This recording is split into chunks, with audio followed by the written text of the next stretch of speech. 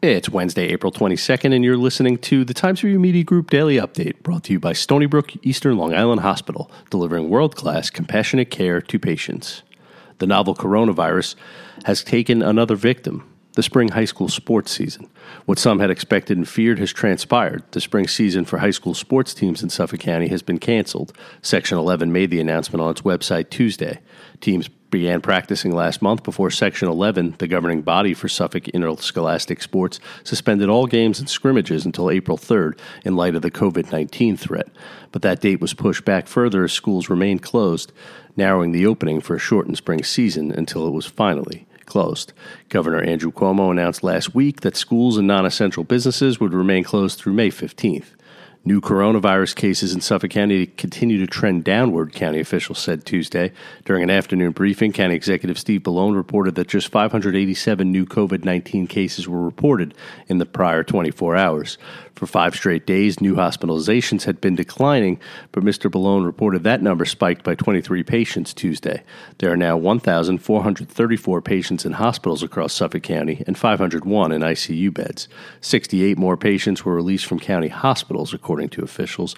A total of 888 Suffolk County residents have died from the virus. State Assemblyman Anthony Palumbo and Riverhead Councilwoman Jody Giglio were joined by business representatives Tuesday in calling for both President Donald Trump and Governor Andrew Cuomo to declare China's handling of the coronavirus pandemic an act of terror.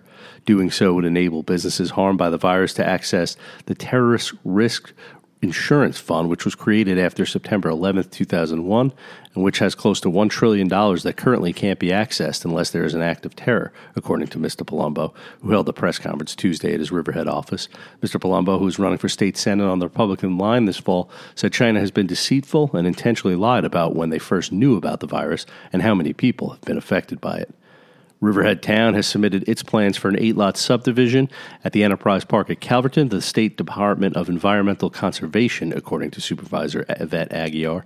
A previously submitted plan was deemed incomplete by the DEC last fall. The 8-lot subdivision is required in order to sell 3 of the 8 lots to Calverton Aviation and Technology, which is offered to buy the land from the town for $40 million and to develop it for aviation and technology uses in conformance with town zoning. The 3 lots total 1,643 acres.